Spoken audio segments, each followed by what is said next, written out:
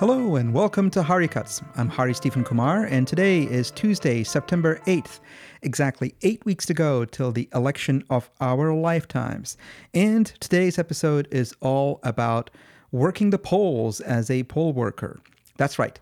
Last week on Tuesday, September 1st was state primary day here in Massachusetts, and that was my first day working live as a poll worker on an election day here in Massachusetts. After 16 consecutive hours of working the polls from 6 a.m. that morning till 10 p.m. that night, and taking about a week to recover from that, I can tell you I am hooked on democracy. I have stories to share, and as well as, especially with everything in the news these days about the President of the United States casting doubt on the actual voting process and telling people to vote twice, vote by mail, and then go and vote in person. What kind of crazy fucker is he? Well, given all of that, I thought what I'd do today is actually take you behind the scenes and walk you through what a polling station feels like on election day. And so, come with me now to a September morning in Auburn, Massachusetts, as you walk through and vote live in person. And let's see what that experience is like for you as a voter. And then let's see what the behind the scenes story is of what happens to your ballot before and after you cast it. Let us go. On y va.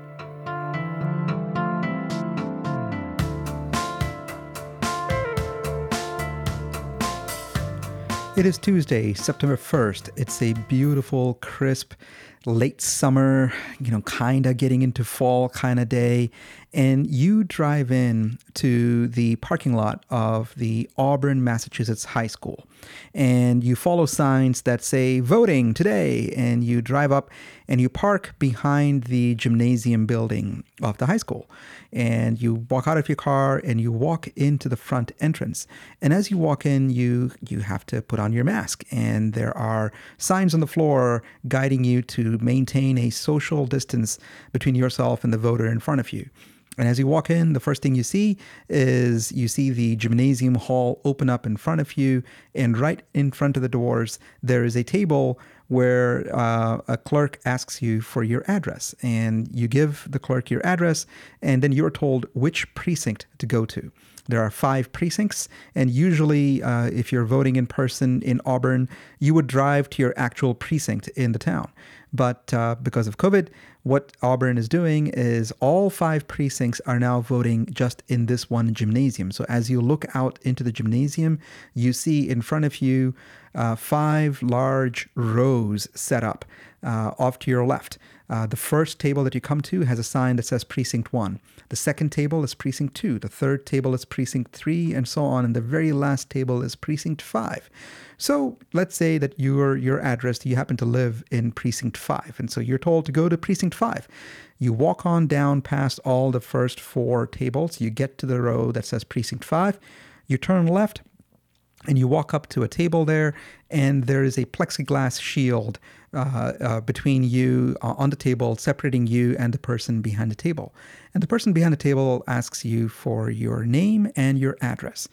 You provide your name and your address, and this person punches that into an iPad device that's in front of them. They look up your information, and they tell you, you are so-and-so. Can you please confirm your address once more? And you say your address once more. They read out your address back to you, and then they tell you which ballot you're eligible to get.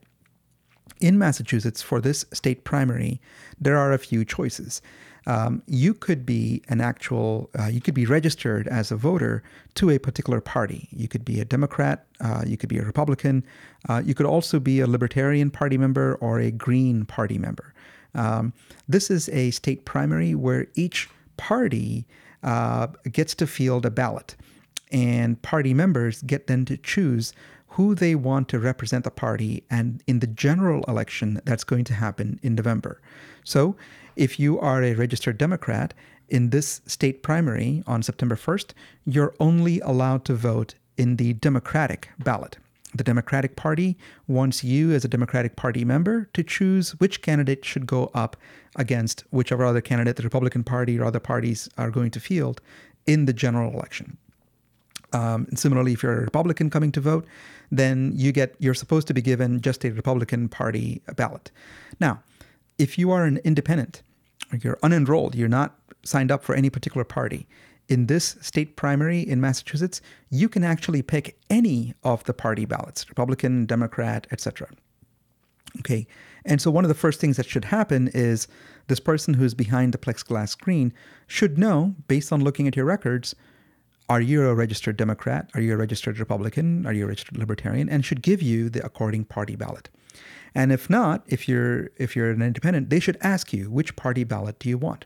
So let's say they ask you, they say, you know what, our systems here show that you're not registered to any particular party, so you actually have a choice. Which party ballot would you like? And so you say, you know what, fine, I'll pick the Republican Party ballot. The person gives you a blue sheet or a sheet that has a blue banner on the top, and it says Republican state ballot for state of Massachusetts. You take the ballot and you go one step further, and the person asks you, do you also want to vote in Auburn's special town election today? Yes, that's right. In fact, it turns out Auburn, the city, is actually having a special election to fill a couple of seats for a local select board. And so you say, sure, fine, I'll vote in the town election. And so the person next to the person behind the plexiglass sheet now gives you a different ballot, and that's the Auburn town ballot. And as you pick up these two ballots, you notice that their iPads are actually connected to small printers, and the printers are printing out small sheets of paper. And you wonder if maybe the sheets of paper are for you, but they say, no, it's okay. You can go on out now to the voting booth, and you notice that they're actually passing the slips of paper to each other. And then there's a third person that, just as you're about to go to the voting booth, says, "Excuse me, sir. Excuse me, miss. I need you to confirm your information one more time." And this third person actually has sheets of paper in front of her, and so you step up to them and you describe to them, you say again your name and your address.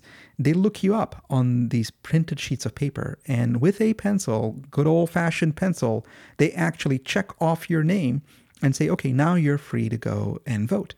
So you turn, you continue on to your left, and you see little portable voting booths set up at approximately 10 feet distance from each other. So there's a good, nice social distance between you and the other voters. And so you go into this little plastic sort of foldable, portable voting booth, and you look at your ballots in front of you. And these are Scantron sheets. These are sheets that have little candidate names with little bubbles, ovals next to them.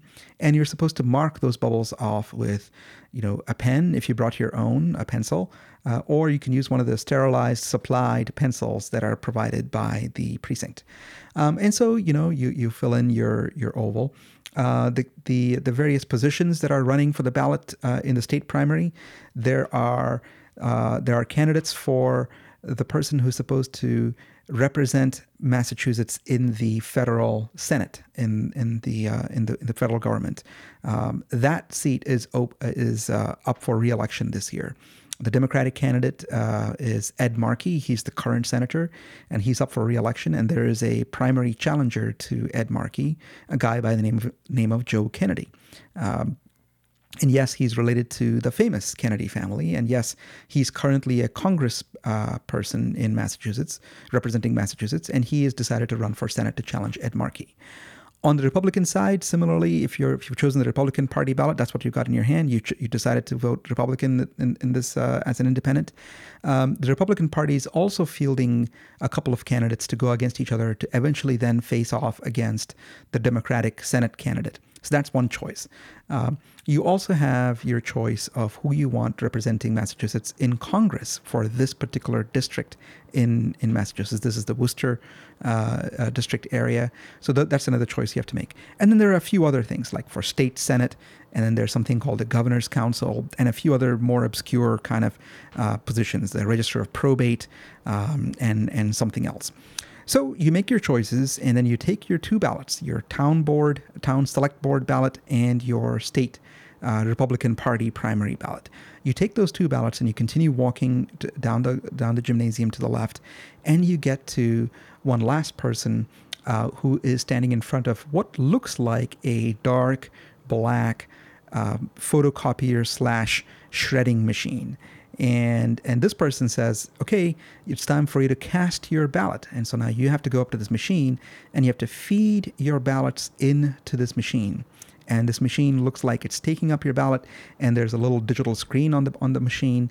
And as you feed in your ballot, the machine just kind of whirs and clanks, and your ballot disappears. And then a little screen pops up saying, ballot cast. And then the person who's standing there says, that's great, you've cast your ballot, and gives you a sticker that says, I voted. And it's a nice bright yellow, white sticker with a little American flag on it with a little check mark that says, I voted. And they say thank you, and there's some hand sanitizer right there. There was some hand sanitizer in the voting booths. You can now sanitize your hands, and out you go. You go out a different door from the door you came in. All traffic is going one way through this gymnasium. You come out the other side, the other door. You're now back in the parking lot. It is still a beautiful, sunny September day. And all told, the process took you maybe about 5 minutes, maybe about 10 minutes at the most, and you're done. You have voted. So that's what the process looks like for you voting in person. What would that process look like? You can also cast your vote by mail. And what that would do is you would request your mail-in ballot, and then the town would send you a ballot. Again, if you're registered as a Republican, the town will send you a Republican ballot and a town select board ballot in the mail. If you're registered as a Democrat, you would get a Democratic Party ballot. If you are not registered to either party, at the time that you request your mail-in ballot, you can then request which party ballot that you want, and then the town will send you that particular party ballot. You get your ballot in the mail, and in the ballot, in the envelope that the ballots come in, there's another envelope that is stamped. Postage is already paid. It's got the address of the town clerk of Auburn printed on it, and that's the envelope in which you put your ballots. You first take your ballots and you put them into separate envelopes. There is a brown manila envelope for the state primary ballot and a brown manila envelope for the town ballot. So you put your state ballot in the brown manila envelope for the state primary. You sign on the ballot, and you write your address on the ballot, and you put it inside the white envelope that's marked to go to the town. You then take your town ballot, you fill that out, and you put it into another brown manila envelope and you sign that second manila envelope that's marked town, Auburn Town Special Election, and you put that into a separate white envelope, and you mail that envelope in to the town clerk. And that's it, you're done. So if you're voting by mail, you cast your ballot by mail, and you don't have to come in. If you vote in person, this is the process that you follow.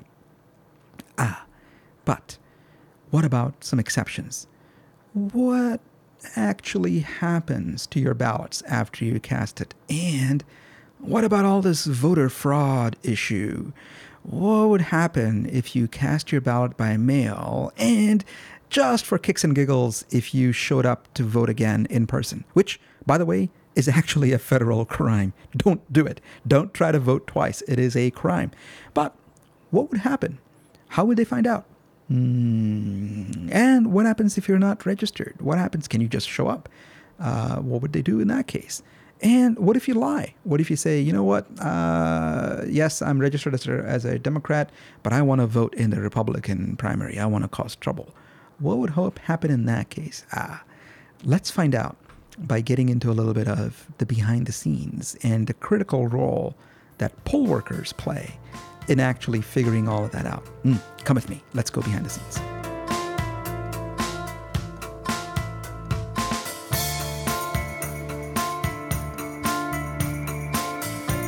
It is 6 a.m. Tuesday, September 1st, as I pull into the parking lot of Auburn High School. There is a slight chill in the air. It is a beautiful, brisk September morning. It is just past dawn. The sky is lightening up. I can tell it's going to be a beautiful day. But today, I'm going to spend most of the day inside this gymnasium. Polls open at 7 o'clock, but us poll workers are supposed to report for duty at 6 o'clock in the morning. And here's how the day goes. 6 o'clock, I walk in to the polling station and I meet my crew. I know I'm assigned to Precinct 5, and I walk over to the Precinct 5 table where I meet my fellow poll workers. They are two women named Nancy, and it turns out the three of us are going to be the main people checking in voters as they come in. I'm actually going to end up being the person initially asking for the voter's name and address and giving them their state party ballot.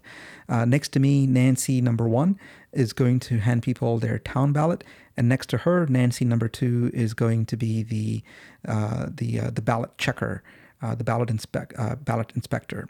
And then further on down is going to be Carla. She's going to be the actual clerk that gets people to process their to feed their ballots into the machine. And then our precinct clerk today is a woman named Sheila, and Sheila is going to be the one who's going to tally up everything at the end. But I'm getting ahead of myself. At this point, at 6 o'clock, when we meet together, we get our marching orders from Deb, the town clerk. Deb gathers us all at the front and gives us our instructions. One of the first things we're supposed to do is count all the ballots. So we go back to Precinct 5. Sheila brings over a huge suitcase that has in it blank ballots for all the 4 party ballots, Republican Party ballots, Democratic Party ballots, Libertarian Party ballots, and Green Party ballots, plus a whole stack of ballots for the town election. Our task, the Nancys and myself, is to count all these ballots. They're in stacks of 100. And make sure that there are 100, and then divide them up into stacks of 50 and have them out on the table ready to hand out. So we spend a good half an hour, 45 minutes counting all these blank ballots by hand. And sure enough, we find that some of the ballots, some of the stacks don't have 100 blank ballots. They have 97, they have 98, they have 96. And so we have to actually make them into stacks of perfectly 100 blank ballots. And now we're ready. 7 o'clock, polls open, voters begin walking in, and I begin greeting them at the front. And pretty soon I double up a little patter. I say, "Ahoy, welcome to Precinct 5. May I have your name, please?" This may not be entirely kosher. I'm supposed to be, very circumspect as a poll worker. I'm, after all, a duly sworn in election official today. But I can't help it. It's democracy. I'm getting excited. And as people walk in, I greet them warmly, and I ask them for their ballot and I for their name and address. I look them up on my poll pad. I give them the ballot. My little printer prints out a little white slip, a white receipt. I take that printer, that white receipt, and I hand it to Nancy number 1 next to me. Nancy number 1 next to me also asks them about if they want the town ballot. And if they say yes, they get a town ballot, and Nancy's printer prints out a little pink receipt. And Nancy hands both the white receipt and the pink receipt to Nancy number 2. And Nancy number 2 is now looking through the paper lists and verifying that this voter is listed there, and crosses off that voter's name, takes both receipts, the white receipt and the pink receipt, and puts it in a little box to the side. Voter goes off and casts their ballot down with Carla at the end. And so it goes for the rest of the day. Polls close at 8 o'clock in the evening, but throughout the day, from 7 a.m. to 8 p.m., the three of us, myself and the two Nancys, we're processing people as they come in. I quickly become the honorary Nancy for the day, and so we introduce ourselves as the three Nancys as people walk in. And whenever there is a lull in the action, Sheila brings over mail-in ballots, brown manila envelopes that have been received during the week by the town clerk of people voting by mail. And the process for these mail-in ballots begins very much as if they had showed up in person. And in fact, as I open up the brown manila envelopes for the state ballots, I'm supposed to read out loud the name on the ballot and then basically pretend as if this person is right in front of me, look them up on my poll pad, which is an iPad that's directly in front of me, look up their name and information, check them in, and take the white receipt that's printed out and give the ballot and the white receipt over to Nancy, number 1, next to me. Meanwhile, Nancy number one is also processing state town election mail-in ballots that have come in, and she's doing the same thing. She's pretending as if the person is directly in front of us and processing these ballots. What happens after that is that the ballots get removed from the manila envelopes, and Sheila then takes those ballots over to Carla down at the end, and they feed the ballots in through the machine as if the voter themselves was there to feed the ballots in. Right. Now, during the day, as we process all of these people coming in, a few exceptional situations happen. One of the most common things that happen is somebody shows up in front of me and I ask them for their name and they say, I'm so-and-so, John Smith. And I ask them for, I look up on my poll pad. I can look up by last name. I type in the first three characters, SMI. I type in J, and it tells me John Smith, and it has addresses there. And if there's more than one John Smith, I ask them for their address. They tell me their address. I click on the person's name. I see a record that shows to me their registered voter address.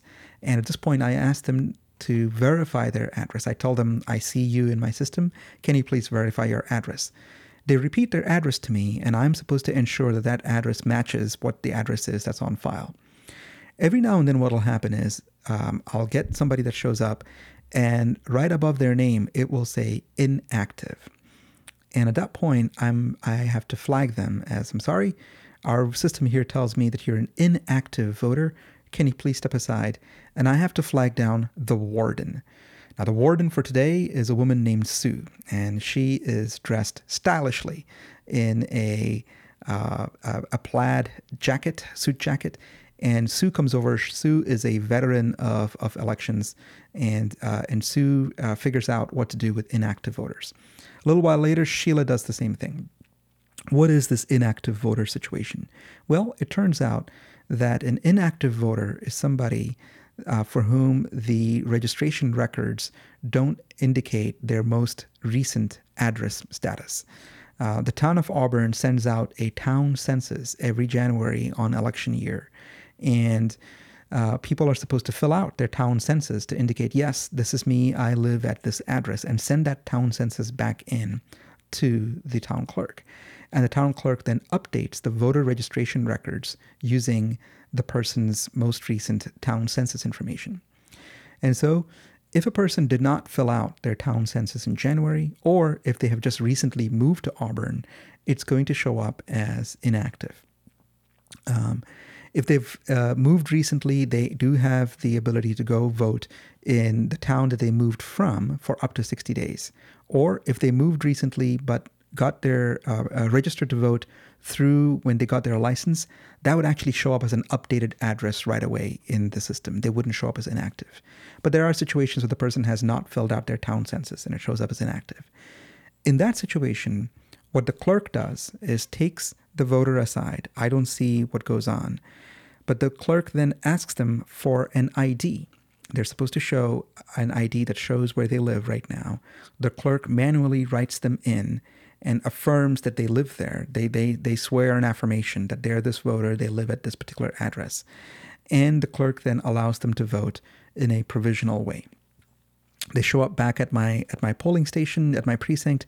I check them in and I click a little button that says override affirmation received. And then they go on to continue in voting. That's the only time in which a voter is asked to show an ID. In Massachusetts, Massachusetts does not require people to show ID to vote. The bar is already pretty high in terms of them having to register to vote at a particular address and fill out that town census to prove that they do continue to live at that address. Okay, the second most common situation that happens is the situation that the president has been talking about. Somebody who requested a mail-in ballot may have actually even received a mail-in ballot, but decided to show up in person anyway.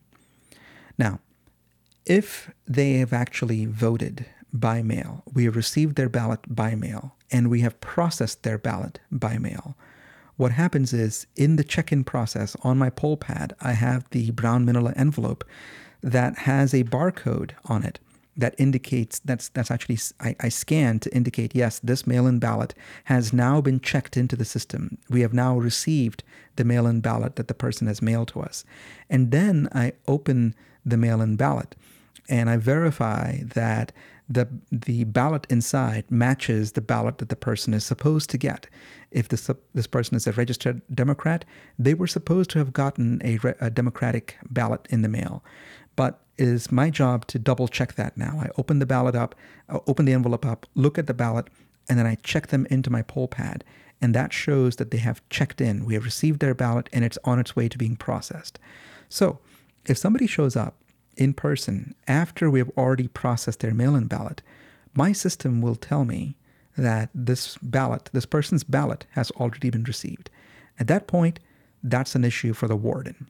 I flag the warden down. The warden is going to have some stern words with this person. There's a potential legal violation here. What more commonly happens, though, on this day is people show up saying, yes, I requested my mail-in ballot. Yes, I received it. But I decided I wanted to show up in person anyway. I decided not to send in my mail-in ballot. In which case, I still have to send them aside, and the town clerk has to come over. My poll pad tells me this person has requested a mail-in ballot. And so I asked them, hey, hang on a second. My system here is actually telling me that you already received a ballot for this election. At which point, most people are like, oh, yeah, I did request one, but I decided to show up in person. I don't know whether they're actually trying to test the system, but I call over the town clerk. Town clerk comes over, and one of the things she does is she calls a voting database hotline that's set up to support the town of Auburn.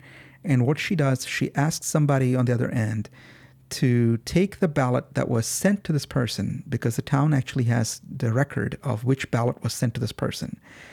And that ballot is now marked as invalid. So that if we do receive that person's completed mail-in ballot at some point, that ballot is now discounted. That's dismissed. And the town clerk asks them to swear that they have not done that. And then the town clerk asks them to continue on and vote in person once their ballot has been removed from the back end of the database. So that this ensures this person can only cast a ballot once, whether by mail or whether in person. They're not allowed to cast a ballot twice. Our system would catch that, and me as a poll worker, the poll pad actually alerts me to this situation, and it won't let me continue on until the warden or the town clerk has come over to override it. And then very rarely there's a situation where somebody comes up, they tell me their name, I look them up on the poll pad, and I can't find them. It doesn't show up. And what that means is this person is not registered to vote. And at this point, there's nothing that I can do. It is well past the voter registration deadline. And sometimes I have people that will show up saying adamantly, I registered, I clicked everything, I did it online. And it's not up to me. It's the town clerk who comes over and explains to them that there's nothing that she can do. They are not registered to vote. It doesn't show up in the system. The system was synchronized as recently as just that morning with the state's voter registration database, and this person is simply not registered to vote today. All right, those are the three main exceptions that happen. All right, end of the day, what happens? 8 o'clock, polls close. We breathe a sigh of relief. We have been working nonstop from 7 a.m. till 8 p.m. There are 5 of us in a precinct. There's the 3 of us, myself and the 2 Nancys at the very front. Then there's Carla, who helps people actually feed their ballots into the machine. And then there's Sheila, who is our precinct clerk. The 5 of us, we have to take turns spelling each other if any of us wants to take a short break to go to the bathroom even. It is only a state primary, but turnout is really high. We will find out in the papers later that this was the highest turnout for a state primary in 30 years, which means the general election is going to be even higher turnout. Around about lunchtime, sandwiches get catered, and we take turns going to eat just briefly and then come back, because we know that anybody that steps away, it's a higher burden for the people who are back there. So the 3 Nancys, myself and the 2 other Nancys, and Carla and Sheila have been working nonstop from 7 to 8. 8 o'clock, polls close. Anybody that's still in line to get in can still be allowed to vote. But after that, anybody that shows up after 8 o'clock is not allowed to vote. But once the polls close, that's when, for us as poll workers, the job shifts to a different gear entirely. Now it is time to count everything. And one of the first things we do is we look at the poll pad, and it tells us how many ballots were checked in that day. And it turns out that, I'm looking at the numbers here, there were 486 ballots cast for the state election in Precinct 5 and 491 ballots cast for the special town election in Precinct 5. In just my precinct alone, myself and my two fellow Nancys have processed around about 500 people this day. And now what we have to do, that's at least what the poll pads tell us. Sheila tells us to now count those receipts, those white receipts and pink receipts that the printers had been spitting out the entire day. We now sort them into two piles. The set of white receipts that indicate the state ballots and the pink receipts for the town ballots. The white receipts had better add up to 486. The machine tells us, the poll pad tells us 486 ballots were checked in today at this polling station in this precinct. There had better be 486 white receipts for the state ballots. The machine tells us 491 ballots were checked in for the town election. There better be 491 pink receipts for that. And it turns out we're off. The white receipts, there turn out to be 481 white receipts. On the pink receipts, there are 490. And so now, the three of us, we take turns counting, double counting, triple counting these small, little, flimsy white receipts. These receipts are printed on basically the same kind of paper that you would get at a supermarket when you're checking out at the grocery line. The receipt that you get, it's that kind of flimsy paper. And about a half hour later, my eyes are blurring as I'm flipping through pink receipt after pink receipt after pink receipt. But we finally do find the miscounted receipts. And it finally does add up to 486 and 491 respectively. And we are excited. Sheila then calls us over. Turns out that was only one part of the count. Now what we have to do is go to the machine. And the machine has been counting these ballots as they've been cast in. And so the machine spits out a tape. And so the tape indicates the count of all the ballots that were cast. And we now have to make sure that the ballots that the machine says were counted match the ballots that were checked in. The machine says that there were 486 ballots cast for the state. Luckily, that matches the 486 receipts that we have that show that that's the people that checked in. And similarly for the 491 town elections. The machine is going to also indicate that there were some ballots for which people chose to write in a candidate that's not on the actual ballot itself. And those write-in ballots now have to be counted by hand. And Sheila, the precinct clerk, has a clerk book in which we begin the laborious process of looking through all 486 state ballots and all 491 town election ballots to look for all the ballots where somebody actually wrote in an actual name with handwriting, because the machine can't read the handwriting. And so we as poll workers now have to read out somebody's handwriting and tell the precinct clerk that so that she can enter it into the clerk book. And then there's also a small number of ballots that actually the machine could not read. Maybe there was like a crinkle in the ballot sheet. Maybe there was a tear. Maybe somebody mismarked the ballot in some way that the machine couldn't read. The machine spits out those ballots, but those ballots get put into a separate slot for hand counting. And so now we have to manually look at those ballots and try to figure out the voter's intention, because the machine couldn't figure out what the voter was intending. And so we have to make sense of there is a mark on this ballot. We can't quite tell whether the mark is for this candidate or that candidate. It has to be a consensus decision by the poll workers on that day. The manual count ends at about 9:45 or so. At this point, all the ballots have been tallied for Precinct 5. They happen to match the numbers that were for the poll pad. And we as a team have really gelled. The Nancys, myself and my two fellow Nancys, we high-five each other. Sheila and Carla are ecstatic because as precinct clerks, their clerk book now tallies up perfectly with the machine tape. There is no missing ballot. There is no missing receipt. Everything is just fine. Now we have to actually sort all these ballots into piles. There's the Democratic ballots in one pile, the Republican ballots in another pile, Libertarian and Green Party in another pile, and the town election ballots in another pile. These piles of ballots, these are now the actual physical ballots. They all go into a ballot box. And this box gets sealed. The precinct clerk signs the seal, puts the seal on the box. That box is now part of the Massachusetts Election Commission's records. The town now has that manual set of ballots in case any candidate challenges us for a recount. But by about 10 o'clock at night, Sheila tells us, as the Precinct 5 clerk, she tells us that we, as Precinct 5 poll workers, we are officially done. We look at each other and we're like, we're out of here. And as we're walking out, I noticed that some of the other precincts, they're still not done. Precinct number 3, for example, they've had a huge discrepancy in their receipts.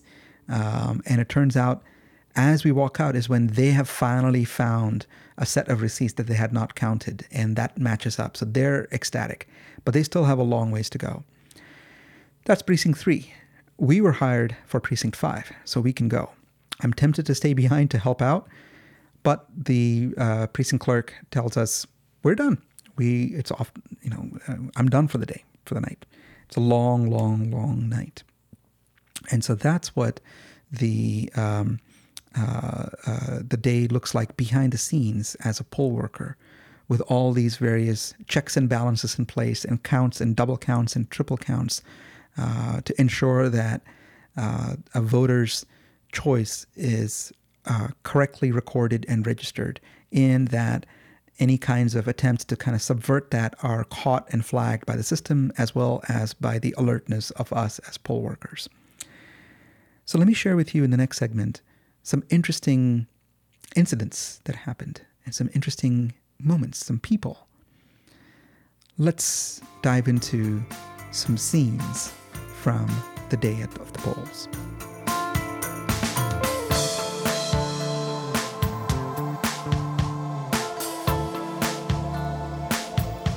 Ahoy! Welcome to Precinct 5, the best precinct of them all. Sir, may I have your name and your address?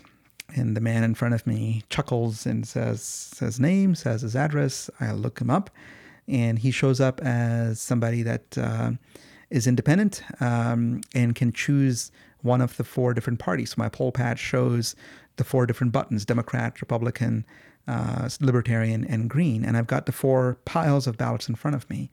And so I look at him and I say, sir, it indicates here that you actually today have your choice of party ballots.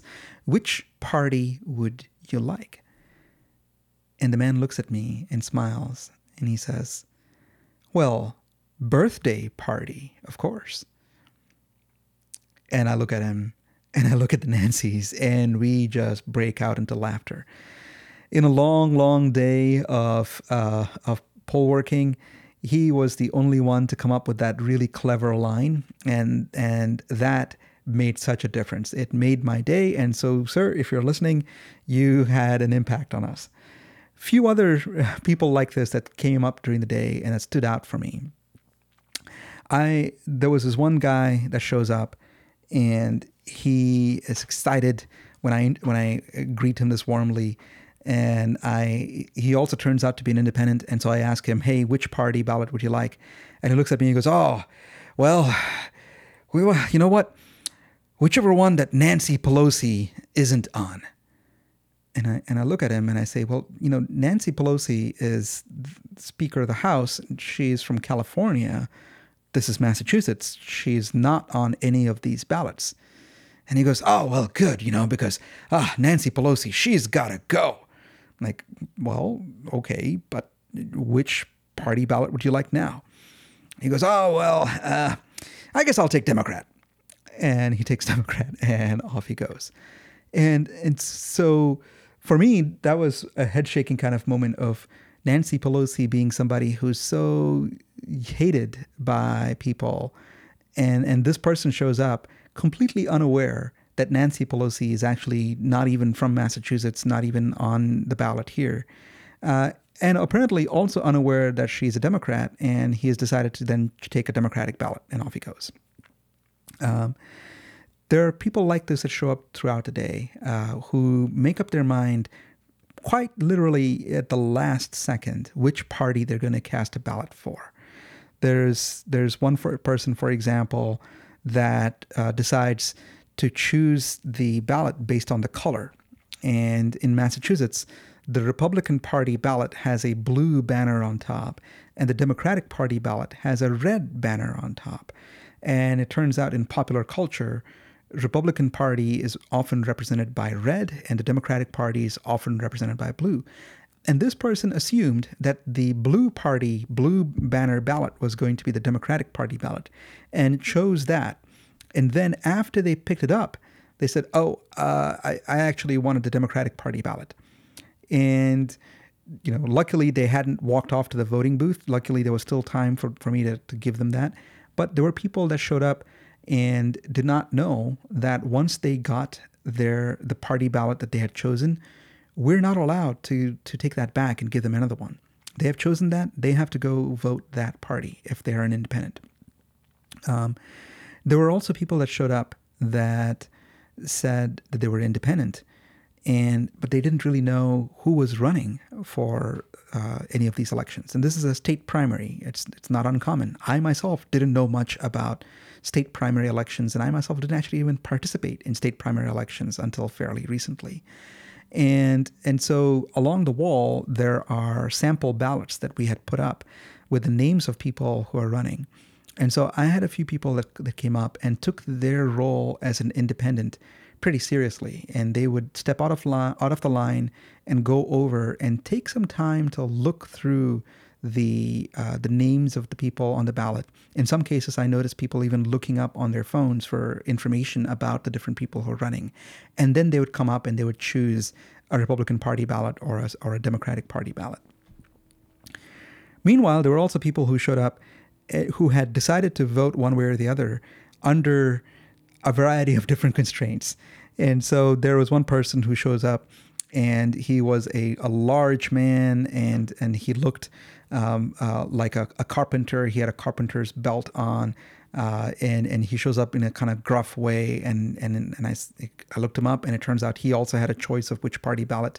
And so I asked him, and he goes, well, I suppose, give me a Democratic ballot, because my daughters are making me vote Democrat this time. And he rolls his eyes.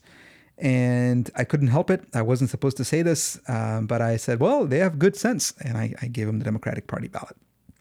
Then there was the woman that showed up, an older woman who said, Democratic Party ballot. Oh, and my mother is probably rolling in her grave now as I'm choosing to vote Democrat for the first time in my life. And so there were folks with that kind of stripe. Meanwhile, there were folks that showed up from what one of the poll workers called a mixed marriage. One of them voting Republican, the other one voting Democrat, and especially in this polarized kind of environment. There were also some.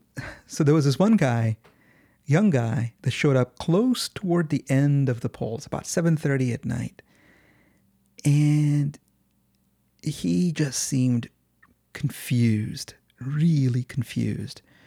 He shows up and he goes, so what do I do? And we looked him up, and I said, oh, you actually have a choice of ballots here. And he goes, which ballots should I pick? And he was kind of slurring his voice a little bit. He seemed a little glassy-eyed. And I described to him, well, your choice is Republican, Democrat, Libertarian, Green Party.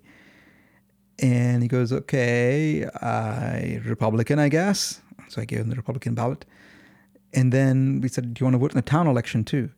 He goes, what's that? Well, there's an election for select board He goes, it's okay. I think I'll just stay with, what do I do with this ballot now? And we said, well, you go into the voting booth and you mark your choice. How do I do that? And we had to point him to like the little oval and say, you have to fill in this oval. And he goes, well, that sounds simple enough. I guess I can do that. He goes off, comes back and says, okay, now what do I do with this? So we had to kind of walk him through the process. And it turns out that he hadn't actually chosen any of them. He had written in stuff. And we could see that because he was holding out his ballot to us to try to feed into the machine. And we had to tell him, no, we don't have the machine. You have to go down to the end of the row here to Carla, and she'll feed it into the machine. And sure enough, later on, when we were counting these ballots, and we look at the write-in ballots, some of the write-in ballots have names like Donald Duck or 666 or, just, none of the above on them. And those write-in ballots, when somebody says Donald Duck or 666, they don't count at all. They're counted as blanks. The person might as well not have shown up to vote. But there are people who showed up, a significant number of them, roughly about 30, 40 or so out of the 500 through my precinct, who wrote in stuff that did not end up actually counting for them at all. And so those were some interesting incidents from all of these. And one of the things that I ended up reflecting on is that of the 500 or so people that voted through, there were a fair number of people that showed up voting Republican. And I live in a fairly conservative part of the state of Massachusetts. And so I see Trump flags around me in my neighborhood. I see pickup trucks on the roads near me waving Trump flags. I don't see. It's very rare for me to see any Biden signs or Biden flags. So I was prepared to see a fair number of Republicans coming in to vote, but I was still surprised by just how many Republican voters showed up to vote. Of the 500 people in just this precinct alone, roughly 300 were Democratic voters or chose the Democratic ballot, and roughly 200 chose the Republican ballot.